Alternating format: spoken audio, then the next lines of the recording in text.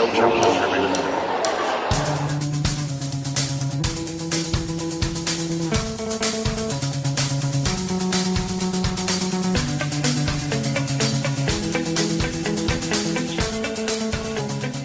Welcome to another edition of No Challenges Remaining, episode 48.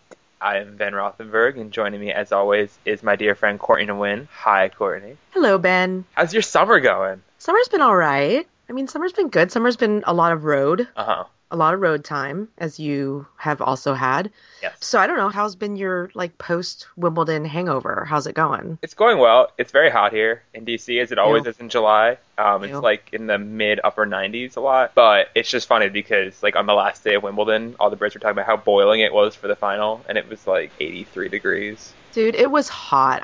You and I have had this discussion. Ben thinks that it was, totally over-exaggerated how hot it was. I looked at the numbers. I ran the data on internets and found out that it was actually in the 80s at Wimbledon. Oh, if Granted, the internet said so. Granted, it was much hotter than it had been any other day. And it was humid. And it was humid, sure. I think that also just we come from different weather stock, you and I, because you're from Northern California, which has a 15-degree range that stays in all year. Fair.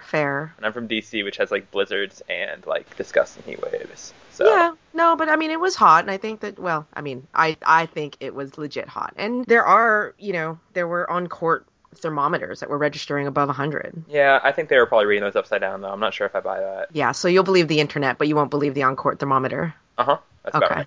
that There we makes go. sense. So on this show, we have some stuff to talk about. There was the big news, surprise news, that Maria Sharapova has a new coach in Jimmy Connors, which is a little crazy and out of left field. We're also going to talk briefly about other stuff, including the comeback of Elisa Klebanova, which will be gearing up and starting up in earnest later this month, or in August, I guess, as Canada and Cincinnati and the U.S. Open roll around. And then we're going to have a guest for the first time in a while with Renee Stubbs. So that should be cool, right? Awesome. I'm very much looking forward to talking to Stubbsy. Awesome. So let's start with Maria. Maria Sharapova announced late last week that she announced that she was getting rid of her coach Thomas Hogstead because he didn't want to travel as much. And then she brought on Jimmy Connors a few days later, announced him as her new coach. Courtney, what were your initial reactions, I guess, first to the news that she was making a change at all, and then that she went with Connors? Yeah, I think it was somewhat surprising that she decided to make a change in the first place. I think that she and Hogstead seemed to work well together. I think they teamed up when she was 18th in the world, obviously, and together her game really did improve. Yeah, particularly, really did. Her footwork and her willingness to kind of stay in rallies as opposed to try and just go all or nothing all the time. And on clay. On clay, exactly. And she still doesn't have a plan B, but her game has more margin now than it did, 2.5 years ago or 5 years ago. So that was really great. And I kind of thought that the loss at Wimbledon wasn't really anything to panic about, that it was kind of a weird one-off. I never really saw it as, there's a crisis moment for Sharapova. So that was my initial reaction. I do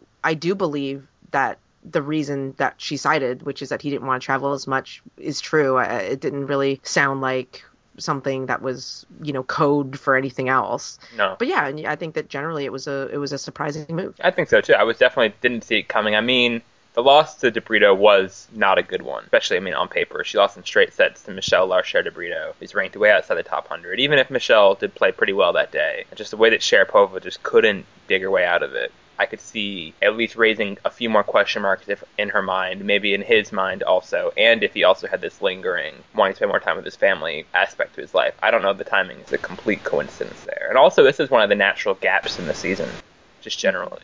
This is a time to make changes. There's a pretty big gap for players who aren't playing the small U.S. events to come make some tweaks. You see Roger Federer having a new racket this time of year, other things going on just in terms of shifts and stuff. This is one of the few natural breaks. It's not the actual off season, so I think players use it accordingly. How do you think, Courtney, that Jimmy Connors and Maria Sharapova will get along? Let's move to that aspect, the picking of Connors, because that's a very, very high-profile move for Sharapova. Very high profile and somewhat surprising. I mean, clearly she seems to think they get along well. I've never seen them interact, so I can't gauge. I think on the whole, from a competitor's aspect and as tennis players, they have similar mentalities.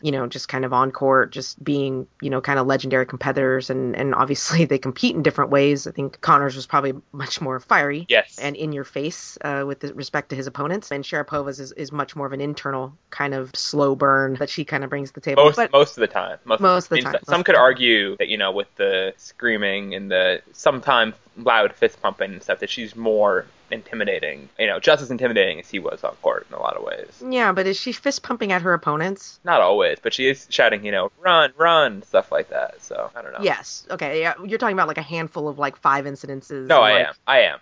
But I think in terms of trying to be an intimidating presence, I think that's she's an intimidating presence. But like I said, it's different. I It is don't think that definitely it's at all the same as what Connors did. That being said, I think the immediate thing that when you look at Maria's game as the thing that needs improving is how she competes against the best player in the world, Serena. And so that's really where I think with Hogstead, there was kind of this sense maybe within her own head or within her camp that maybe his tactics that he was giving her to play Serena or how he was trying to prepare her to play Serena wasn't cutting it. And obviously it wasn't. Although she did start to play better, recently against Serena. But yeah, I mean, that's the biggest thing. And when you really think about it, I think 5 of the last 6 meetings that Serena and Maria have been in tournament finals. Yeah. And so when you think about just what kind of a block this has been for Maria with respect to just on court, her career, of the titles she's been unable to win just because she can't get over this, it's the biggest thing in her game that needs fixing, not tactics and not footwork and not volleys or serve anymore. Right. It's all Serena. It's all mental. And I think I was thinking about it in my head. I was like, Jimmy's probably the only one that if she were to interview, like if she had like an interview, like line of coaches, didn't go, well, when she asked, do you think I can beat Serena? There's no, I mean, he might be the one who, because of his in your face style and the way that he competed against Borg and McEnroe and, Nastase, like all of those guys who he didn't always have great records against, but, kind of found his way through those rivalries. Maybe that's what she needs. She needs kind of that Lendl type presence to be like, you can do this. And I believe you can. And so be ruthless about it. Yeah, exactly. And almost delusional in a way. Like, because I think with Maria, she's not an idiot. I mean, she is quite the pragmatist. And I think that when she steps on court against Serena, she doesn't really believe she can win. No. And it did look good at the beginning. Their French Open final they played was their best match in a long time. Mm-hmm. And I think that at the beginning of that match, obviously Sharapova got off to 2-0 or 3-0 lead, I think, and really looked like she was in control and played really well the entire match, actually. But Serena's better player than Sharapova, both of their best, and won out. But I think there are things that Sharapova can learn to do to really find weaknesses in Serena's game that most players haven't found to do. I mean, there's no player who nowadays has Serena's number. There's nobody. Yeah. So I think that obviously it's a tough ask, but that does need to be her concern, keeping Azarenka at bay and the rest of the field, and then making up ground on Serena. If you start winning 1 out of every 4 matches with Serena, that's an improvement. I mean, you don't have to win all of them. You don't have to totally turn the tables. Yeah, just one. One win with Serena, and then I'm sure, hopefully, Jimmy put a big bonus in his contract for the first time she beat Serena. Yeah, I mean, it is kind of like going big. I mean, I think that from Sharapova hiring Connors, it is kind of a like, okay, I'm throwing all my chips in, somewhat literally, because he doesn't come cheap. No. So she's going to have to pay him a lot of money. She has a lot of money. And she has a lot of money. But it's kind of going all in to say, like, I'm committed to fixing this. Yes. And not just kind of teetering away kind of between 2 and 3 and, winning a few titles here and there and contending at slams. And I don't know. It's an interesting move. I mean, I make the summer hard courts very, very interesting. He'll be a fun person. He'll be an interesting person to have in the WTA scene. Yeah. Having Jimmy Connors be like, not that, just imagine him like sitting around the players' lounge in Istanbul or something. Like talking to, Radwanska's parents and Patrick Mouratoglou and Sarah Ronnie.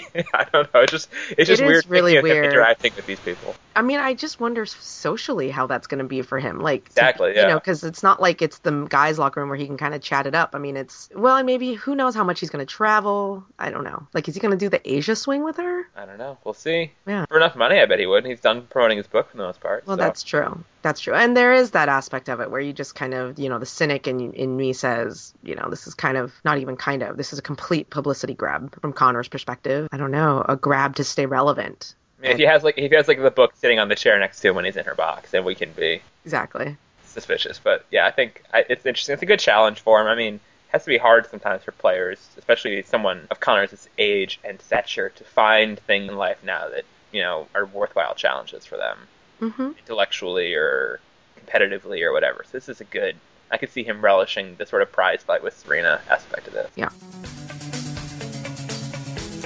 So it just seems like in general, with Hogstead being let loose and a bunch of other coaches on the table now that maybe weren't. Courtney, you were talking about this as sort of a time of flux on the coaching carousel. Can you sort of flesh out for people what this means and what's going on right now? Yeah, I mean, typically, one of the big struggles, I think, particularly in the women's game, is the availability of top-level coaches. Mm-hmm. I think some of that obviously is impacted by academies and by like the Adidas player development program and, federations who kind of keep their coaches locked down in kind of a more strict formalized structure. And there are fewer kind of free agent big name coaches ever available. And the ones that do exist are almost always locked in with a top player for a significant amount of time. So right now, I mean, you do have, not Nigel Sears and Anna Ivanovic have split. So Sears is a relatively big name to have out there. It would take a lot of money, but he's there. Even Hogstead, if you had somebody who was willing to kind of have him on even just a part-time basis or something like that and train in Sweden, maybe a Scandinavian player, perhaps a Scandinavian player, although that Scandinavian player has said that it's not in the cards. That Scandinavian player said we should stop making up stories about her. Yeah, I think it's just funny because, again, it's this whole thing of like the media making stuff up. And it's like, no, dude, it was your own local, like, it's one media outlet. It was a Danish media outlet. Don't say the media as though like the whole world was reporting that you had switched coaches or that you had hired Hogstead, Caroline. Like, it was one outlet. And also, let's talk about Caroline specifically as a case study. Caroline's hard to read now, though, because there's so many mixed messages coming from her father, I guess, in terms of if they're looking for someone, if they're not, if they want outside help, if they don't. I mean, if I was a coach, that would not seem like a especially desirable situation to glom onto right now. Not at all. I mean, I think that's a really big question in terms of what coach would want to be put in that situation, because it's a very unique one with Caroline. And I think in a lot of ways, that's why everybody was kind of looking towards Hogstead, because he was in many ways perfectly suited, and still is perfectly suited for Team Wozniacki. He's kind of used to being, he's kind of a tactical guy and a technical guy. He doesn't want to like hang out with her outside of the court. He's used to kind of having somebody in the shadows that he also has to deal with, whether it's Yuri or Mike Joyce at the time that he was initially brought on. He's kind of used to all that and is just really an on-court guy. Like, I just want to like coach you on court. And so in a lot of ways that seemed to maybe be able to work, and it doesn't seem like he's got like a huge ego either. No, I don't think so. So yeah, I mean, in a lot of ways it's a perfect fit, but if what he says is true, that he doesn't want to travel, then no. It also seems like there's just a bunch more people going to these sort of non-full-time arrangements with coaches now. Mm-hmm. I mean, we heard just today that, for example, like the USCA has brought in Brad Gilbert, I guess, as a sort of consultant, and he's down in Florida working with a bunch of USCA players, including Ryan Harrison, who's really had a rough 12 months. I think he was top 50 this time last year, and now he is around 132. So that's quite a fall for Ryan. Just 22 spots ahead of Donald Young. I mean, that gives you kind of and Donald Young isn't even playing well. Exactly. I mean, that gives you some sort of context in terms of, as much as everybody kind of rips on Donald Young and says that guy should retire and he shouldn't be playing tennis anymore and what a joke and all these sorts of things. Like, Harrison's only 22 spots ahead of him. Yeah.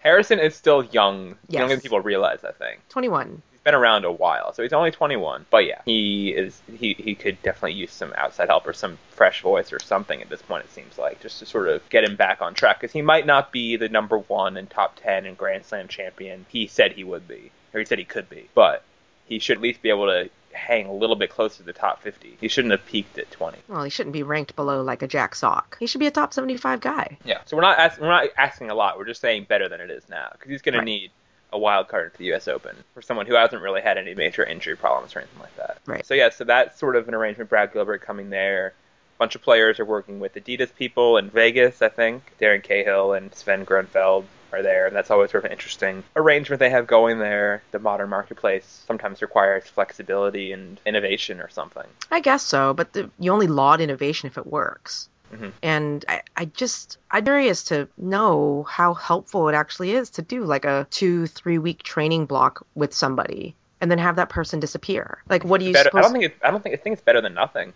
Maybe. Yeah, it's better than nothing, but is it actually helping? You know what I mean? Like, I I don't know. I just don't think that I don't think that it's feasible. And it's definitely not an ideal situation. And a lot of those, I mean, with Harrison, for example, he needs like somebody, like he needs like a hard ass on him every single day. Yeah. Not because he's lazy and not because of anything. I mean, he has the work ethic and he has the drive and the dedication, but he needs kind of a new voice that's in there kind of like with him on a daily basis and keeping him accountable and keeping him focused. And, you know, you can do all the right training for 3 weeks, or 2 weeks, but after that, then what? And sometimes you wonder if it's, I don't know, is it better than nothing? Or is it just better to just like be establishing that sort of rhythm with your own team? I'm just talking out loud. I'm just wondering. But I mean, it's just hard because as these coaches are kind of doing that, obviously you have like a Brad Gilbert, for example, who works for ESPN, so he can't be a full-time coach. Right. He'd be a great coach. Cahill, obviously everybody would pay him millions and bazillions of dollars. Oh, yeah. To coach them. He is like the probably number one sought after coach who like can't coach anybody full time and doesn't want to because he's with Adidas and he's also a commentator as well. So I've talked to players about that. I talked to Ernest Gulbis about it because Ernest worked with him in 2011, I think, when he won like LA that random time. Yeah. And he was saying like it's great working with Darren. Darren's awesome, but I need something more than, you know, someone who hangs around Vegas isn't available on a very part-time shared basis. Right. I mean, it's a difference between like going to university via correspondence and like going to university. You know what I mean? Like just the account, it's like you can get your assignments and you can do your little, you know, okay, I need to do this and here are your tactics and whatever, but you kind of do need the daily, hourly accountability of having a full-time coach. You sound very international saying going to university about it. I know. I'm still like coming down from Britishness. Yeah, exactly. You need to wash a little bit more of the excess Britishness off. Exactly. I still say like go on holiday instead of go on vacation. It's horrible. Like my entire, it's just bad. You better not be doing this when I see you in Cincinnati, Courtney. I'm just saying. I won't. I'll be back to whatever. Talk American. I talk American. I talked American a lot in Britain. Everybody was giving me weird looks. Okay, that's fair. But yes, I mean, back to the coaching. I mean, you know, we'll see. I mean, Bartoli said that she wanted to hire or get her team more solidified after Wimbledon. She said that before she won Wimbledon, so maybe the team that she has, she's perfectly happy with now. The team that she has is probably going to be charging her a lot more now, too. Exactly. So, you know, you do have a good number of kind of top level players who could do with kind of some more stabilized coaching. And there are some bigger names out there. So I can't think that Nigel Sears is going to remain like on the market for much longer. I would agree with that. But I also don't think that there's a lot of players who could pay what he wants. Yeah. So who knows? It's a small group of people who have the outside money, the Ivanoviches, the Sharapovas, to really spend without limit on these things. So it's not a level playing field necessarily whatsoever. Correct.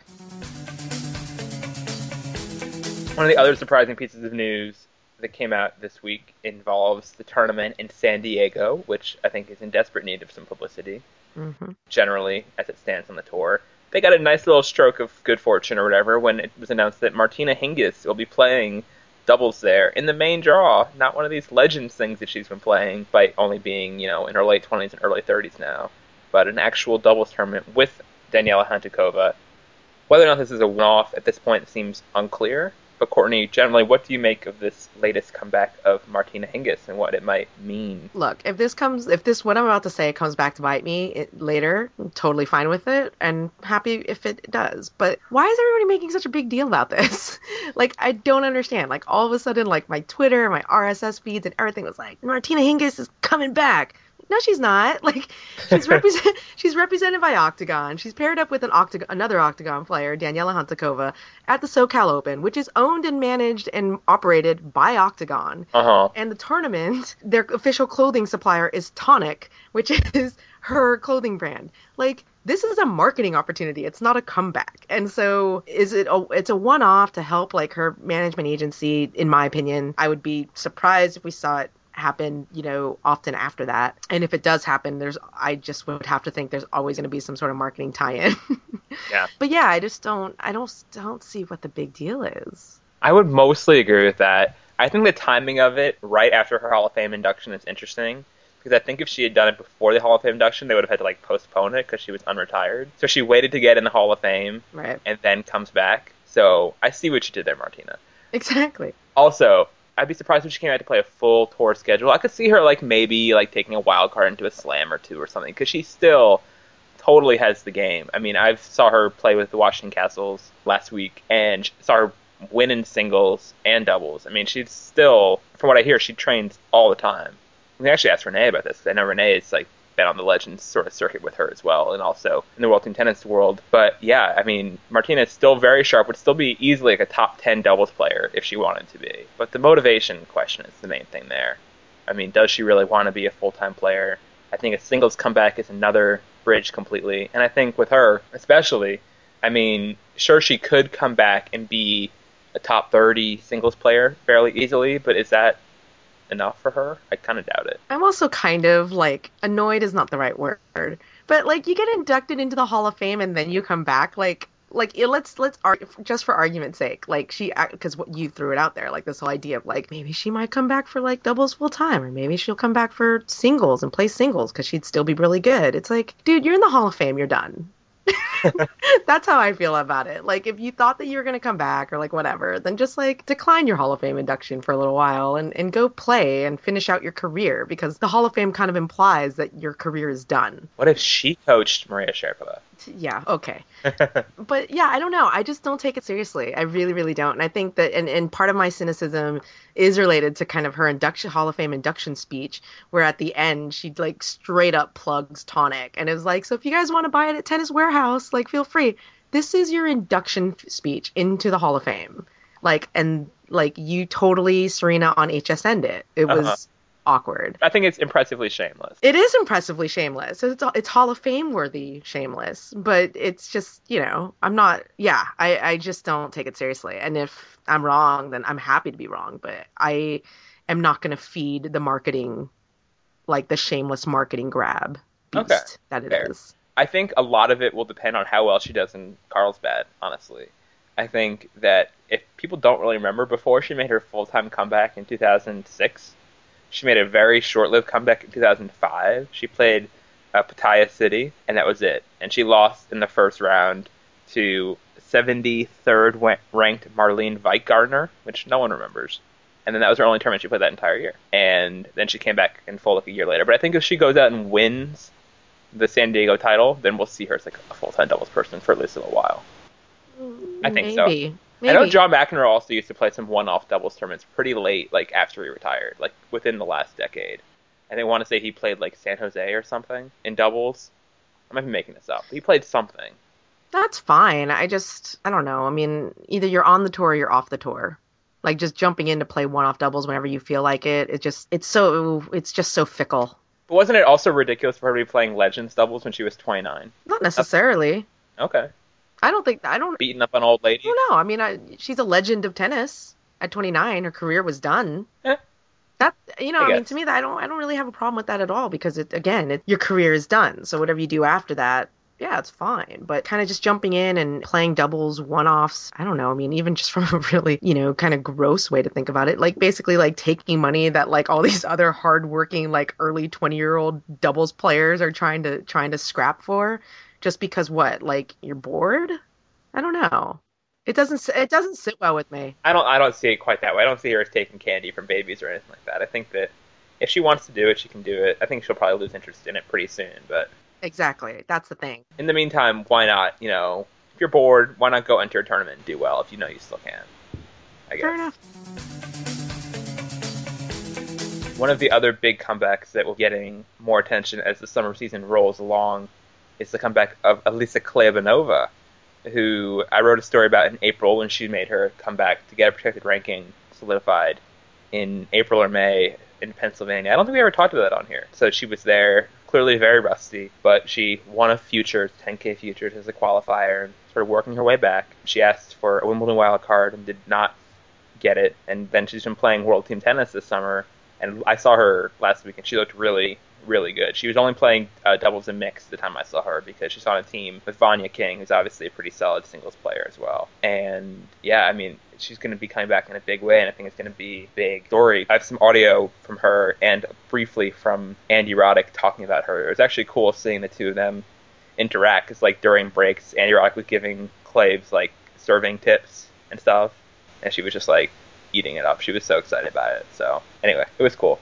Courtney, I don't know if we talked about Klebanova that much on the show, but I know that you are a big admirer of what she brings to the table, the sweaty table. Yeah, the very sweaty table. I feel about Alyssa Klebanova not dissimilarly to how I feel about Marion Bartoli, which is that I think that in a lot of ways, back in the day when she would play, people were just kind of confused, including myself initially, just confused by what I was seeing, because she has this really severe head snap. Yeah.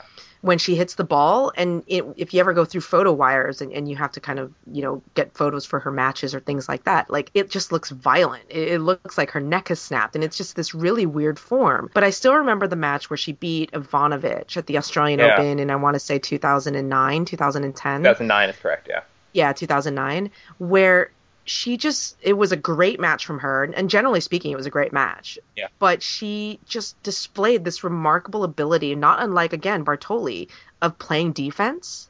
You look at her and you just don't think that she has the foot speed. It's deceptive speed, which is a backhanded compliment, but we know what it means. But you know what it means. It doesn't look like she should be getting to that many balls, but she could. And I think that was the match that kind of turned me on Alyssa Klebanova, where I was like, you know what? I absolutely respect like you and what you do on the tennis court. And she does have that same kind of Bartolian, like, this is me. This is how I go about my business. Like, I don't care. And on top of all that, again, very much like Bartoli, she's a tremendously nice person. She's so easy to talk to, so smart, really quick to laugh. And all these things are, I guess, just things that you just wouldn't think when you watch her play, because she looks like kind of your stereotypical, like, intense Russian. Super intense. Yeah, but like off court, like she's so nice.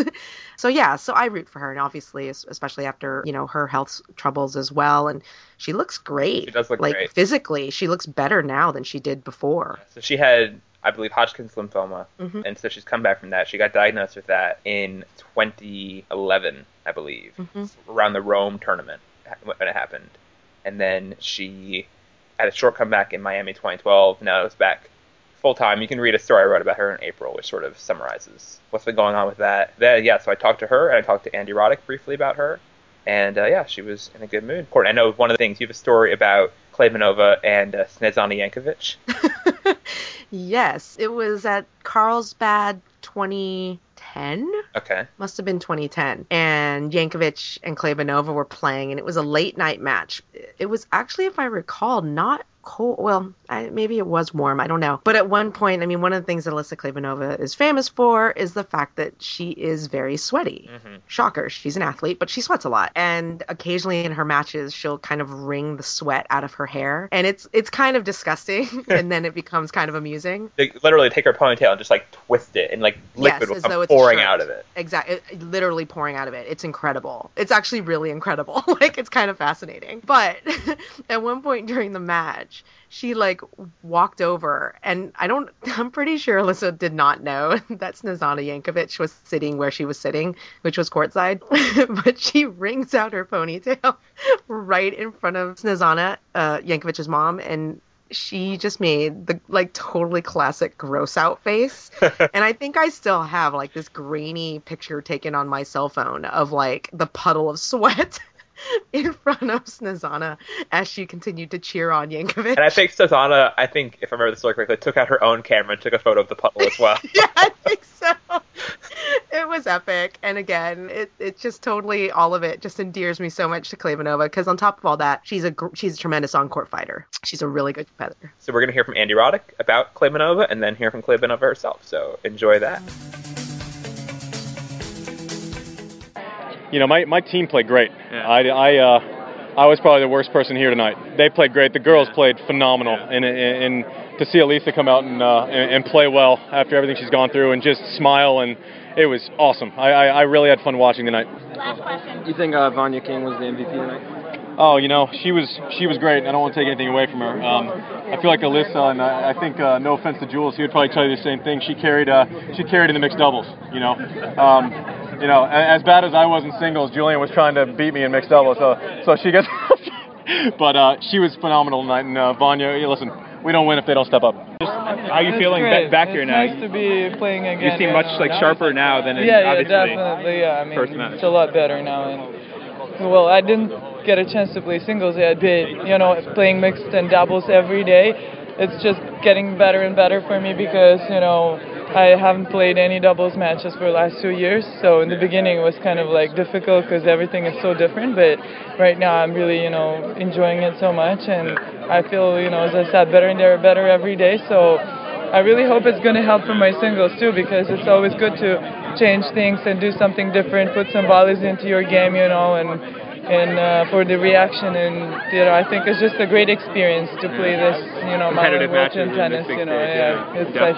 It's something, it's my first time, and I really enjoyed it so far, and I think it's great for my singles career and whatever I have in the future. So. I heard that you're on the list for Canada for singles, is that right? Yeah, for Toronto and Cincinnati too. Very cool. And US Open? Yes, probably I'm going to play that too. Oh, with protected ranking? Yes. Okay, cool. And what happened with Wimbledon? I heard you asked for a wild card. I asked for a wild card, and the answer was negative, but it's everybody made a very big story out of it, but I completely respect the decision of the organizators, and I mean it's their tournament and it's their choice who to pick for a wild card and everything, and plus I requested a wild card last year and they gave it to me actually in the main draw, but I had to refuse it because I wasn't feeling at my 100%. I wasn't feeling good, so personally I didn't feel like it was fair to take it and just go out there and like perform just like this year. I really wanted to play that tournament, but it happened like that, and it's okay for me. It's I kept playing small tournaments, getting more matches in, and right now for me the most important is to compete. No matter what I play. I mean, this tournament doesn't give me any points, but it's still every match is a match, and it helps me to get confidence to put new things in my game and to get better, keep improving. You're getting some serving tips from Andy? It's really great. Yeah, what would you say? He's helping me out my serve, and it's just fantastic to have him on the team. And Did he say anything specific about your serve? Any specific you can share? He's a good guy to give advice for Yeah, definitely. His serve is just unbelievable, and I've been playing better and better every day just because I was watching him play all the time, and it's just such a great thing to have such a unbelievable athlete in front of you and like be able like to communicate and ask him something, and he's like just such a great guy and a team person, and he supports us a lot, and it's just unbelievable. It's just so great, and I really appreciate it, and I really hope we're gonna keep winning and doing our best. So just last question on Wimbledon. Did they give you an explanation for why? No, they didn't say anything. They usually just send you the list of the wild card accepted and just said we're sorry, but you're not you're negative for this year, so it's not like. Didn't really explain anything. That's okay. That's fine for me. I forgot about it the minute I got the negative answer. I was focusing on my next tournaments to play in, and like this event right here. It's just, it's tennis. It's good. We have tournaments every week, so if you don't play the one, you have another one. It's of course it's a big difference to play Wimbledon or like a 10K Challenger, but for me now, I just want to play. So I really want to play and hopefully get my ranking up and be able to play Wimbledon next year with my own ranking. That's the way, It's just... And now we can call up Renee. Yes. Hi, guys. Hi, Renee. How are you? Hi. Good, thanks. Awesome. Well, thanks for joining us on this. We appreciate it. No problemo. It's only because you two keep me so interested on Twitter. We do our best. I know. Courtney, you literally make me laugh out loud sometimes, so it's only because of that. Oh, fantastic! Well, you know what? That's easy. That's not the hard part. I put up with everything. Exactly, having to put up with just like the craziness of Twitter. Do you enjoy Twitter, or do you is it like do you read your mentions? Do you interact with fans? I try not to. Yeah, I was gonna say. I try not to, because then I get the the inevitable person that thinks they're my best friend. Like this, I have like two guys that constantly write me questions, and I'm like, dude, really? Like I responded one time to you, and then my second maybe tweet to you was like kind of a bit of annoyance, and you still keep writing me. It's like if I wrote back to every single person, I wouldn't have a friggin' life. Yeah, that's pretty much me. So yeah, that's about right. Yes, I have to imagine that for any player or commentator, it's not fun to see all. Like the nice comments are nice, but invariably there's other comments and it's annoying. Yeah, exactly. I do write to the nice people every now and then, but even that, I mean, if I wrote back to everybody who's nice to me too, I'd kind of just be like, it would sound redundant and be like, oh, thanks, oh, thanks, oh, thanks, you know. Oh, am I awesome? Thanks. It's hard being this awesome, basically, is what we're saying. It's a lot of work. Shut up. I do get the inevitable dickhead as well. Yeah, of course. That's every 10 minutes. Yeah. Anyway. So you work a lot as a commentator. I think you probably, well, you can explain it better than I can who you work for, but you work for probably more different outlets than like anybody. Is that probably fair to say? I have off the record the biggest whore in television. That's a good thing. Yeah. I mean, yes and no. I mean, I think I work with Channel 7 Australia. I mean, that was kind of my first real sort of contract that I had as far as, you know, they want me for 2 years. So there was that. And then, of course, you know, Tennis Channel came kind of late to the party thinking that I was going to be working for ESPN. And then I said I wasn't going to be working ESPN Grand Slams. And they jumped all over me and were like, well, we want you as much as possible. And then ESPN still want to use me. So, I mean, in a way, it's really great, you know, so I can get to do whatever I want. And I couldn't have done that. I couldn't have worked at NBC Olympics if I'd been, you know, with ESPN, you know what I mean? So certain things have worked out really well for me. Are there big differences between working those 4 different places? I mean, Australia and US TV for starts, and then the other ones, or does it just feel like all kind of the same to you? They're all a little bit different, you know, different sort of audiences. So you have to sort of really cater to that as well. For example, Tennis Channel audience is going to be very different to the Australian audience because the Australian audience watches tennis like once a month. Yeah, I mean, you know what I mean? So, or literally for 1 month a year. So, you know, so you have to dumb it down a little bit, not be so technical on everything. And then Tennis Channel, they want you to, you know, give as much information as possible. And same with ESPN. ESPN want you to talk nonstop. So it's just crazy, which I think is too much. Yeah. Which type of commentary do you enjoy the most? Like, do you enjoy like sitting courtside and kind of doing that thing, or being in the booth, or manning the desk and kind of being not talking about matches but the general stuff? Yeah, that's a really great question. I think I really like the personal side of, you know, TV as well. Like my biggest goal, I find, is to try and get the human side of tennis and the human side of the players out onto screen. Even if I'm doing a match, I try and put the emotional sort of human side and human touch of why people do what they do on the court rather than just the X's and O's. Because I think I'm such an emotional player. I tap into the emotional side of a player, I think, a lot better than a lot of other people. So I can even have a feeling that the match is about to change on one point, and it's because I think I was so in touch with my emotions that I knew how that felt to lose that point, you know, that type of a point, and how that could affect somebody, and knowing how they react in certain ways, and also knowing players and how they are personally and how they react and respond to certain things. So I do like the interaction of like an interview, somebody that I know and get along with, which is, you know, thankfully most of the players. The hosting part of like in Paris was really a learning curve for me. It was really, really different for me to have to actually host and be essentially a play-by-play person. That was a massive learning curve. It's probably the only time I've ever been truly nervous on TV, was the first day or two at the French Open when I was essentially the host. And I was like, okay, don't screw this up. This is really hard. You know, it was so much harder because inevitably being an analyst or an expert is like literally just talking about something you know.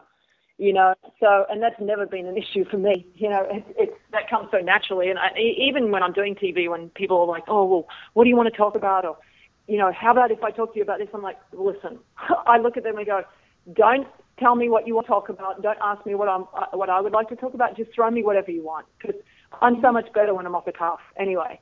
So I don't like to go over what I'm going to say, because inevitably you end up screwing it up. And most of the time with me, my first reaction is usually, well, in TV, is usually my best. So because I'm such a reactionary person, like in life, sometimes I need to reevaluate some of my things that I say and do. But on TV, I think I know I can't drop the F-bomb, so I do pace myself. So in that respect, I think the first thing out of my mouth is usually the most honest and usually the most real. So I don't know, the hosting definitely was a massive learning curve for me, and I'm hoping to get better and better at that, because I also know that it's kind of, I think, where I will find my niche at some point, because I'm going to get inevitably passed over by somebody who's bigger and better and more well known for me as far as I was concerned. So I need to be able to go into every area. So when you talk about tennis on TV, though, I mean, we see, players gathered around TVs in the lounges or the restaurants or locker rooms or whatever. I mean, is talking about tennis on TV that different than the things you used to say to whoever your friends were when you were in a player's lounge? Oh my As an God, amateur, yes. just watching on TV, yeah. My goal is to do a cable show on and actually commentate a match and say what I really want to say. There you go. Well, this is your chance. You do can be Renee Stubbs uncensored right now. One do a day, radio Stubbs, show. you and I need to commentate a matter uncensored, and it would be the most Exactly. entertaining match ever. It possibly could be, and I actually, to be honest with you, I think we should do it and just have it out in our own archives for future reference.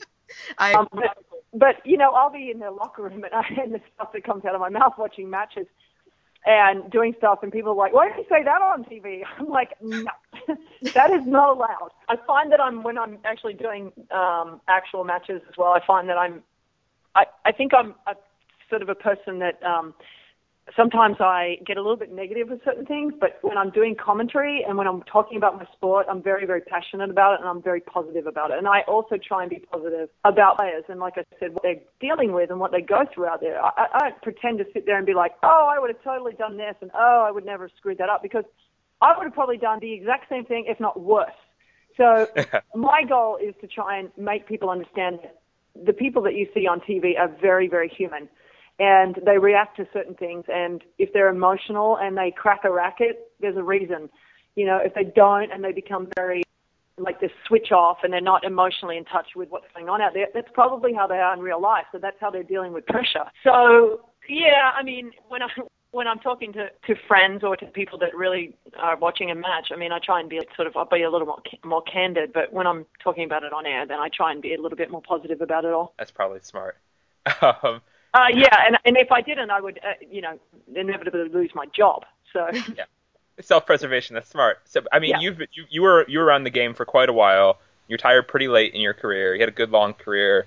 How different is the game now, just in general terms, when you started back in the, I guess, early '90s, or were you playing in the '80s even? In the Stone Ages. Yeah. I really started probably playing in 1990 was my first full year. That's the first year I think I qualified for Wimbledon. I played a little bit before that, but I'd probably say that was my first real sort of year into it. So how's it changed? I mean, listen, you're going to hear the inevitable. Technology has really made a difference, and it has. Players have evolved because they've had to, because everybody hits the ball harder. You have to get to the ball quicker. How do you get to the ball quicker? Well, you've got to be faster. And how do you become faster? Well, you've got to have endurance. So you've got to be able to push yourself. The training now is a lot harder because, back in the day, I mean, you didn't have points that lasted the way they did with the amount of sprinting in between first, shot from left to right. So players have become incredibly fit. They've become incredibly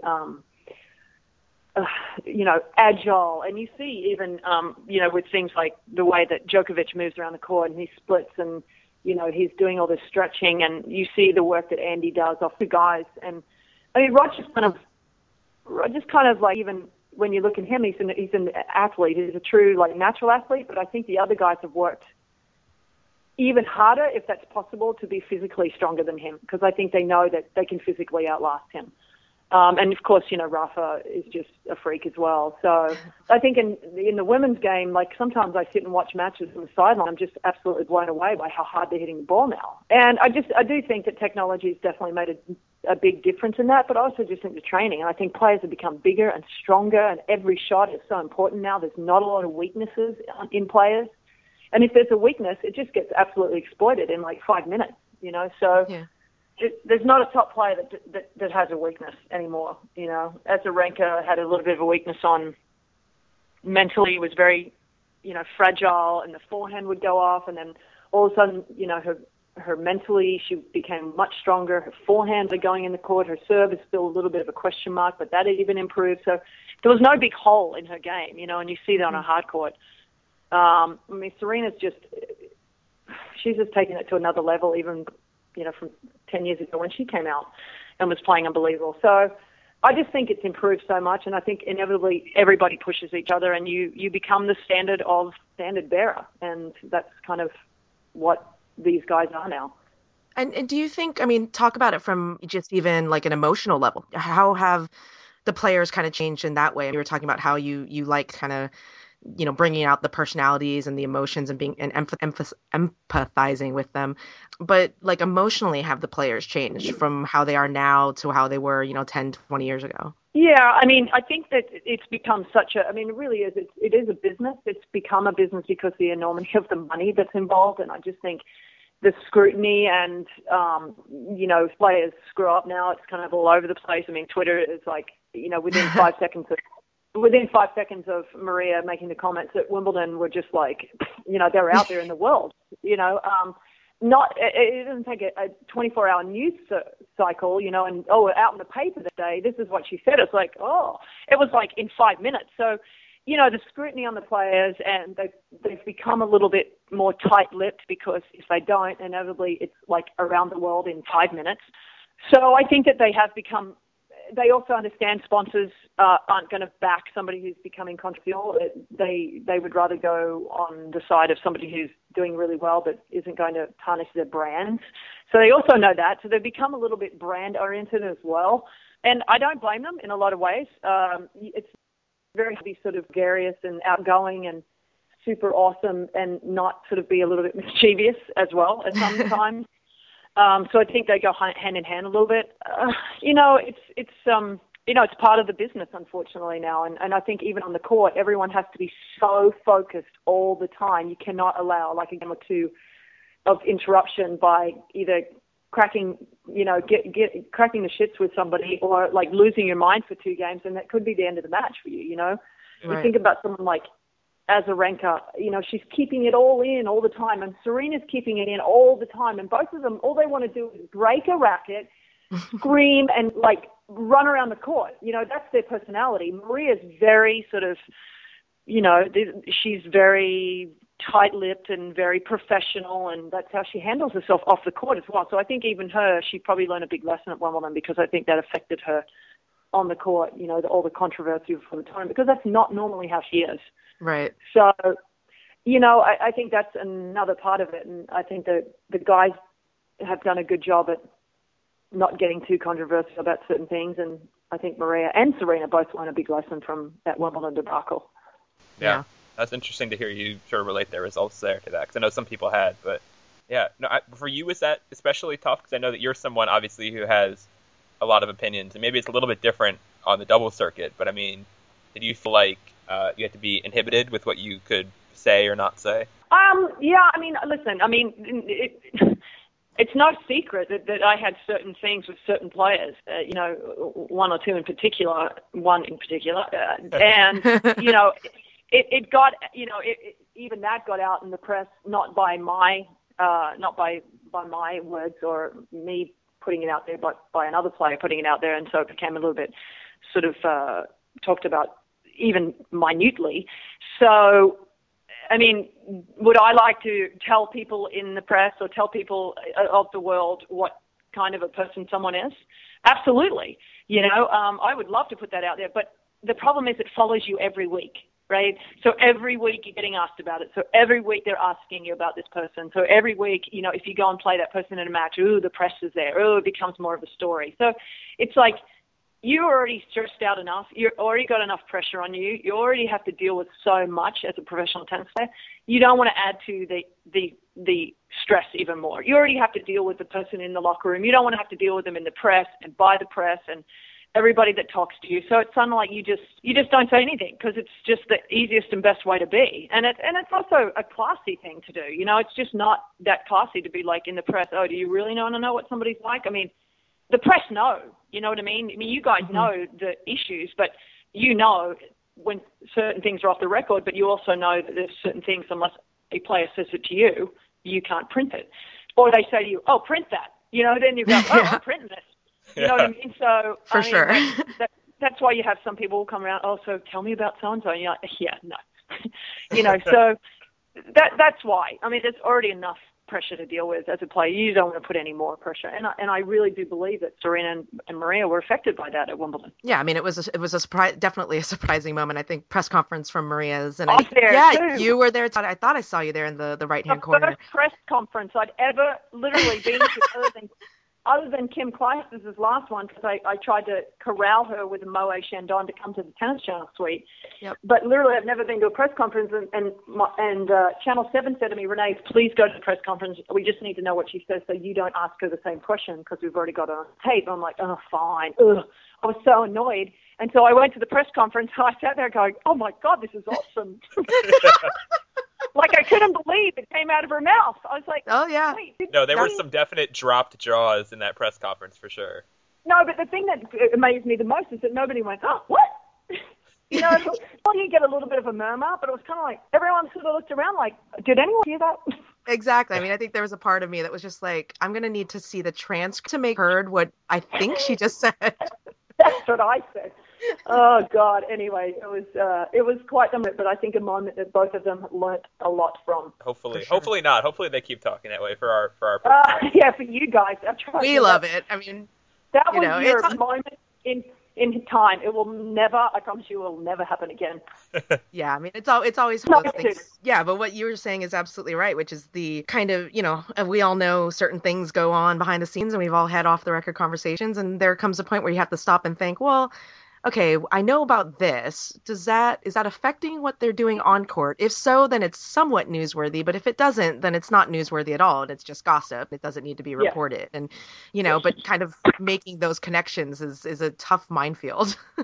Yeah, exactly. Yeah, and I mean, you could go that route and be a sensation for like a day, but also that your longevity in the sport is like going to be minuscule if you were to do something like that as well. Oh yeah. So for you, just in terms of like, you talked about like the on-court, all the physical changes and stuff, but like in the locker room, in terms of like how players socialize with each other, have things changed? Is it still like as friendly as it used to be, or is it more so or less so, or what's that like? We don't see that side of it quite as much as you do. Yeah, I mean, honestly, I think the locker room's always been pretty friendly. I think everyone's always, on the most part, have always gotten along, and I don't think that that's changed at all. I mean, when you sit in the locker room at Wimbledon, which obviously everybody does this, you still have your you still have your little groups that still have your certain countries or certainly English-speaking people like sort of sitting in one area. Maybe you get the French sitting down with in another area. But I mean, overall, everyone gets along. I mean, you can walk into the locker room at Wimbledon and everyone's sitting on the TVs, and there's like 7 or 8 players just sitting on the couches together. I mean, they're all like crammed in on these little couches, and so that's something that has never changed. The members' locker room up at Wimbledon, you still get people talking to one another and hanging out. It depends on the personalities, to be honest. I mean, the top players never really hang around all that much, to be honest. So unless it's in a rain break, and then then inevitably everyone sits around and starts chatting away and talking, and that's how it is. I don't think it's any less friendly over the last 10 years. You have your younger players all coming through now, and they all know each other, like Madison Keys and Jeannie Bouchard and Laura Robson, and they're all buddies. I mean, it hasn't really changed all that much, to be honest. Yeah, because I know every time like Wimbledon rolls around, there's all this like not made up, but it gets blown a little out of proportion, especially this tournament because of the whole Maria Serena thing. Like, oh, the WTA locker room is super catty and nobody likes each other and they all hate Serena and they all hate Maria, et cetera, et cetera, et cetera.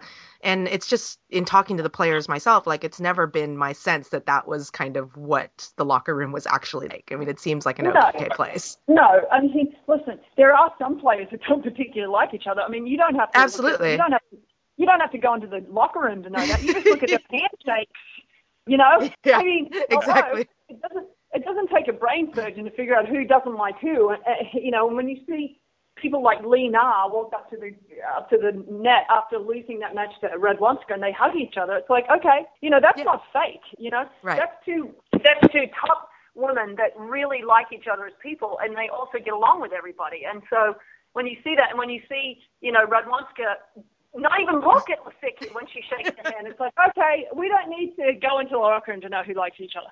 Right. Exactly. I mean, and that's okay.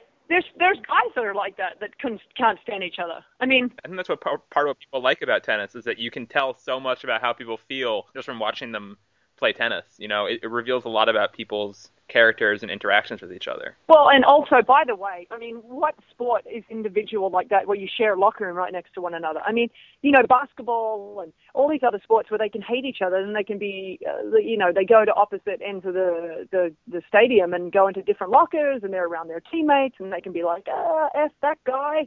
But they're around their friends, you know, and they're around their teammates. And then maybe later on they'll see each other out of a bar and be like, hey, dude, what's up? You know, but it's so different. Like in tennis, you're sharing your space with these people all the time, you know.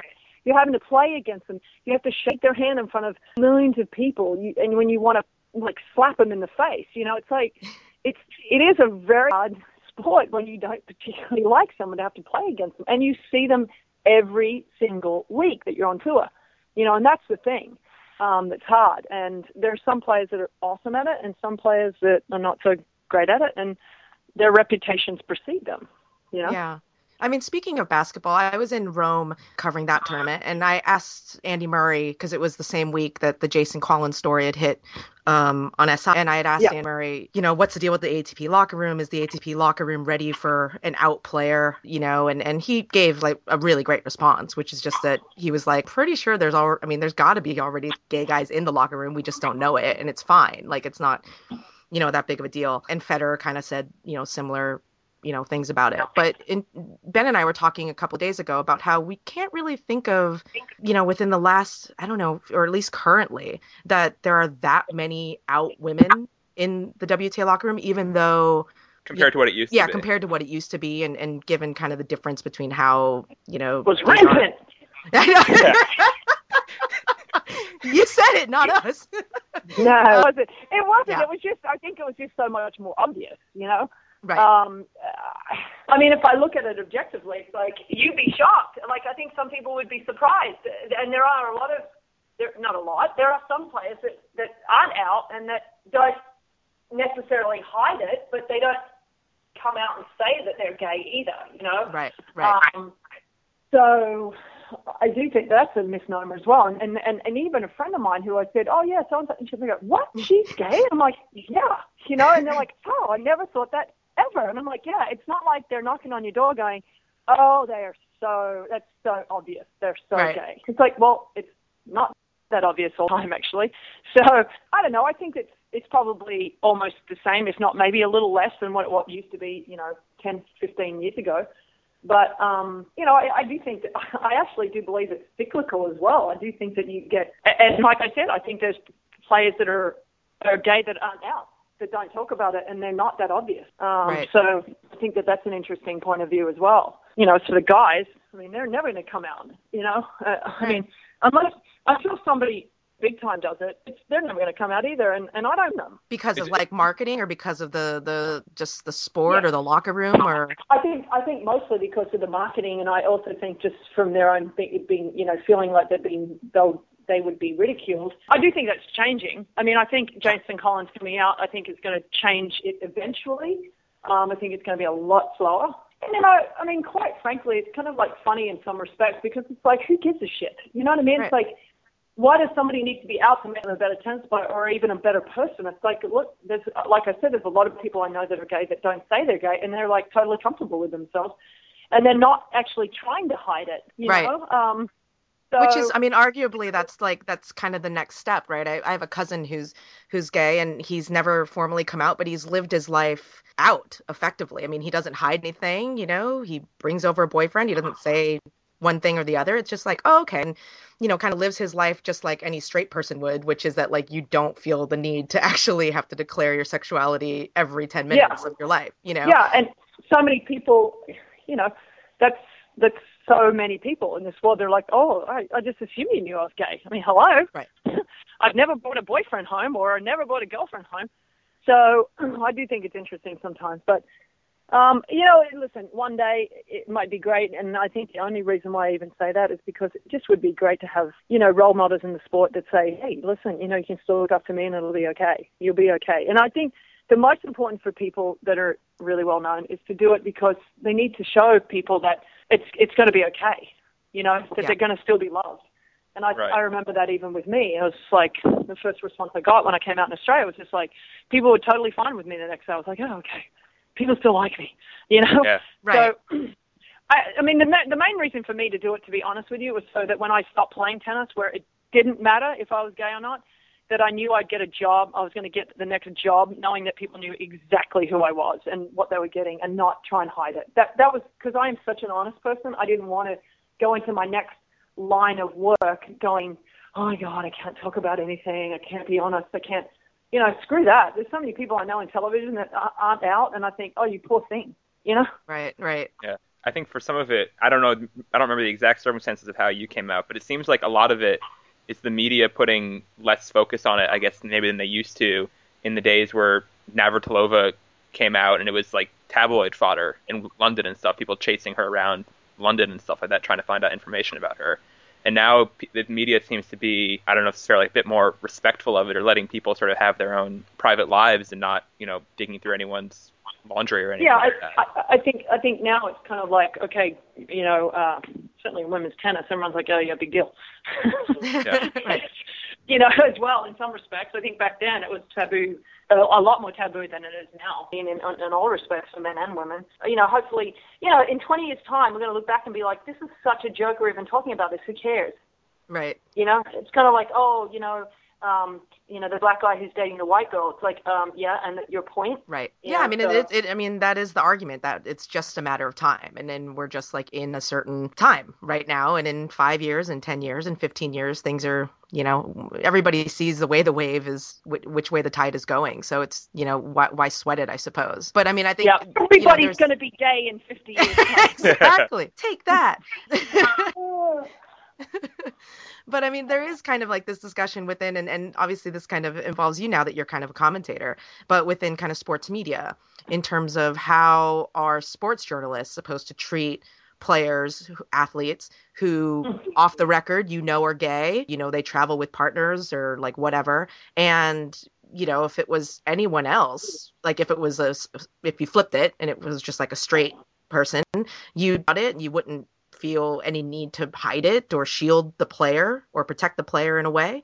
But, you know, there's kind of two camps as to whether or not that's kind of weirdly bigoted to do because you're treating them differently than you would a straight player, or it's the respectful thing to do because it's not your news, it's not your information. Like, I don't know. How do you kind of see that kind of argument? Yeah, I think that's an interesting point. I think that some of it is, I think some of that is right. And I think some of it is, to the point of, yeah, but if a guy brings around his girlfriends, like everyone's like, yeah, big deal. Like they may show them on TV, but they're not like, you know what I mean?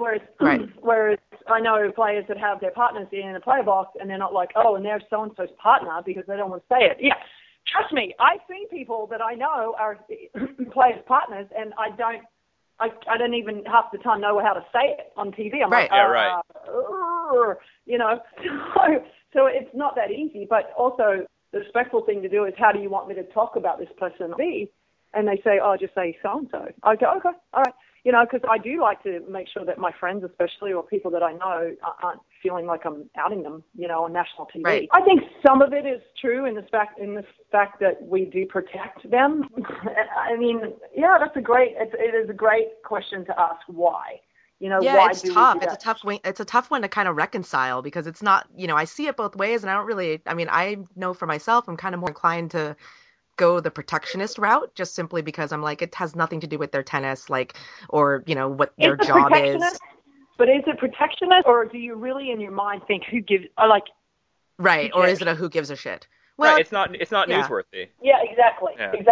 Whereas, you know, showing kids series on the TV 24/7, well, they just did a documentary together. You know what I mean? It's like, right. It's like they're not hiding it at all. So, you know, you're going to talk about it inevitably. I mean, I think that's friggin' annoying anyway. Like, I do TV. When I'm doing TV, I'm like, okay, enough with the girlfriends and boyfriends. Like, seriously, it's annoying to me.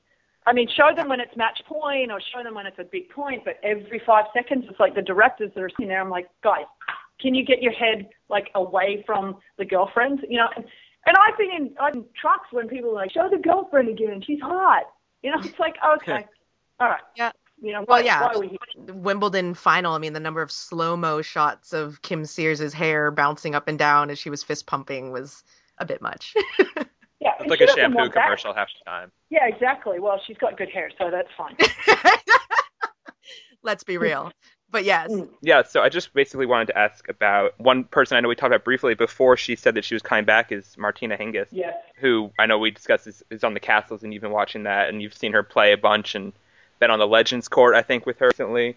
What do you make of her coming back and sort of what her current status is now? Okay. Whatever you want to say, feel free. I mean, good. You know, in some respects, good for her. I mean, if she feels like, you know, that her life isn't fulfilling her in other ways, and she wants to still play, and she feels like that tennis was taken away from her too early, and that she didn't get to shit on her terms, which I think a lot of players really struggle with. I know Jennifer Capriati struggled with that and has struggled with that, the fact that she didn't get to on her terms because of her injury. Right. And I think Martina falls into that category that, you know, when she stopped playing the first time because of her foot problems. And then when she came back, she again had issues and you know, with Gandil, with the drug, you know, it's like she again had to be forced away from playing. So I think that she probably has struggled with letting it go. And I think that players need to be able to let it go in their own way and in their terms. And I think that that's what she's decided that she wants to do. Yeah. And she can still Yeah. Yeah. For sure. I mean, She's still got those hands. Court. Yeah, I mean, on a doubles court, I think she's going to struggle in singles. And I mean, struggle like she's never going to be even close to what she was before, because there are so many players that play like her as far as the tenacity to not make a mistake, and she doesn't have the power, and her serve is, you know, below average.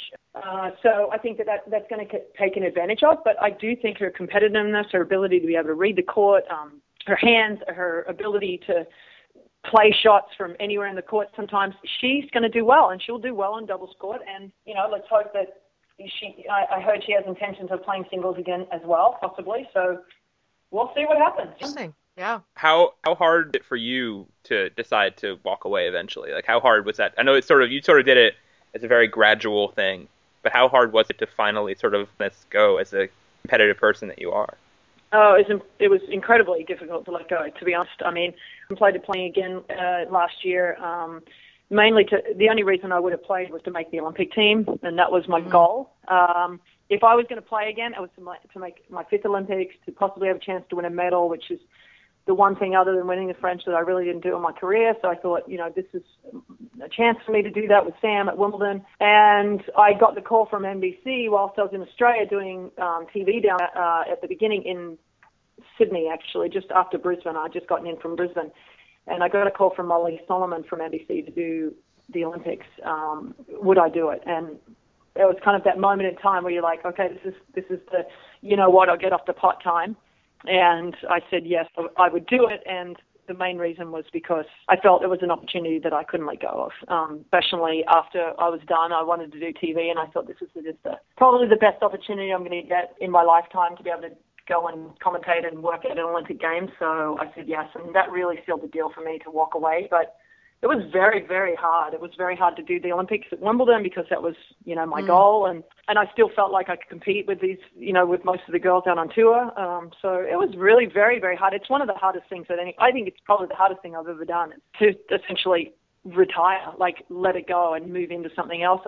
I was really lucky that I had something to move into right away.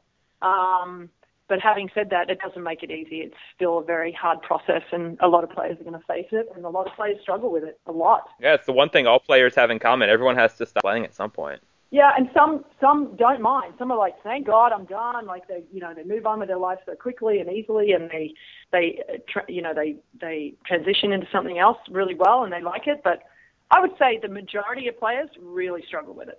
Who have you been like the most impressed with in terms of somebody who was able to make that transition seamlessly and kind of walk away from tennis and be like, no, I'm good, I'm gravy? Probably Steffi. You know. Oh yeah. I mean, of the greats. I mean, I still to this day think it's just phenomenal what she did. You know, just like, oh, I'm done. I'm like, you know, I saw her the next morning. I'm like, what do you mean you're done? She's like, I'm done. I'm like, no, the US Open's like 3 weeks away. She goes, no, I'm done. I'm retired. I'm like, what? You know, only she could just go, yeah, I'm done enough. I've done enough. I don't need any farewell tour. I don't need any, you know, kissing the grass or waving to the crowd or anything like that. I'm out of here. See ya. I mean, it's so indicative of her as a person as well, you know, that she never did it for the accolades. She did it only for herself, and she set her own bar, and she did it again when she retired. So probably Steffi, and then, of course, you know, she magically and wonderfully went into being a mom, and probably her the best. I mean, Kim, you would say Kim, but Kim came back. So Kim came back. Yeah. And Kim's still, you know, she's still watching. She's still live tweeting matches. I mean, she's still got her head in the game, you know. She loves tennis. She loves tennis. She loves to compete. That was what made her so good in the first place. You know, Steffi doesn't watch as much as Kim does, but, you know, she still takes a bit of an interest in it, but not much. There you go. Well, thank you very much for joining us, Renee. No problem. That was fun.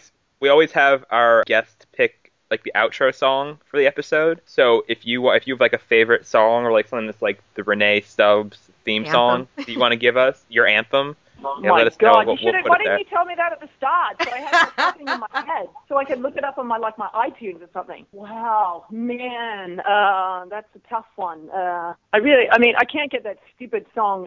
What is it? I'm Up All Night. No, what is it? Dance All Night. What is it? It's latest one. Oh. By Daft Punk. Oh, Get Lucky? Yes. That is in my head right now. Solid. I think it's in everybody's head. It's a rad song. It's kind of annoying, but that's in my head. But I have to tell you one of the songs that I have heard in a long time. It was a live performance by Doc Kroll. It's called A Case of You. It's a little mellow though. So if you don't want mellow, then I would go with the Daft Punk one. We can do both. We'll mix them together. Make a mashup. Make a mashup. Yeah. I'm sure they'll go wonderfully well together. They don't really go together, but you know, depends on kind of if you're in a depressed mood or not. Okay. We'll leave people the choice then. Thanks again, Renee. I appreciate it. Okay, guys. No problem. Thanks, Renee. See ya. Bye. See ya. Bye. Oh, you're in my blood like holy wine. It tastes so bitter and it tastes so sweet.